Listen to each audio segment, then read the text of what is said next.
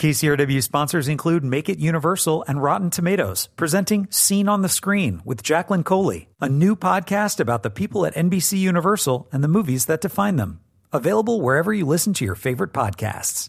I'm Joe Morgenstern, the film critic of the Wall Street Journal. The Good Dinosaur starts with a good cosmic joke. An asteroid gets bumped off its path and doesn't hit the Earth. The dinosaurs don't go extinct, and evolution isn't Darwinian, but egalitarian. Dinos share the planet with human upstarts, except that the big guys are smarter than we are. As Pixar productions go, this one isn't exactly a groundbreaker, but it's heartfelt and endearing as well as visually splendiferous, and kids will love it for sure.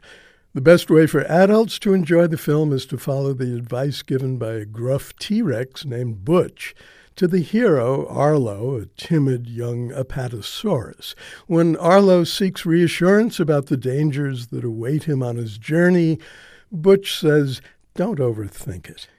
Arlo's journey is a familiar one, an all too familiar one if you're after groundbreakers and nothing else. It's about the sweetness of childhood shattered by sudden loss, overcoming fear through a struggle to survive, and the search for what remains of a loving family.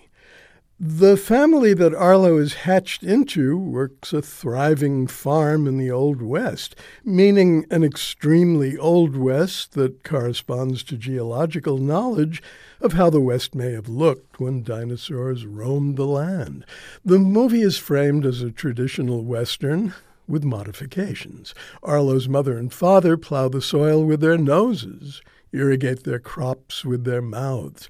A cattle drive involves proto-bisons. A campfire tale told boastfully by Butch, the T-Rex, turns on drowning a croc in its own blood. Considering Butch's teeth, the tale may not be a croc. Once Arlo finds himself an unfathomable distance from home, the hero's journey also becomes one of a boy and his dog.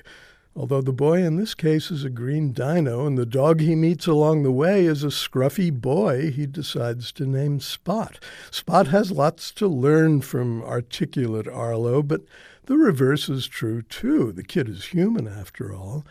So the relationship deepens as rivalry gives way to camaraderie in the face of storms, rising rivers, and squadrons of predatory pterodactyls. I made a point of attending a 3D screening, incidentally, but technical problems turned it into a 2D screening. On the strength of what I saw, I'd bet the 3D version is worth the surcharge.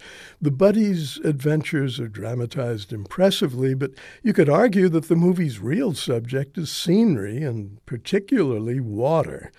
Water has always been a challenge for animators, but the water here, rushing, gushing, roiling, gloriously raging, has the emotional force of a major character.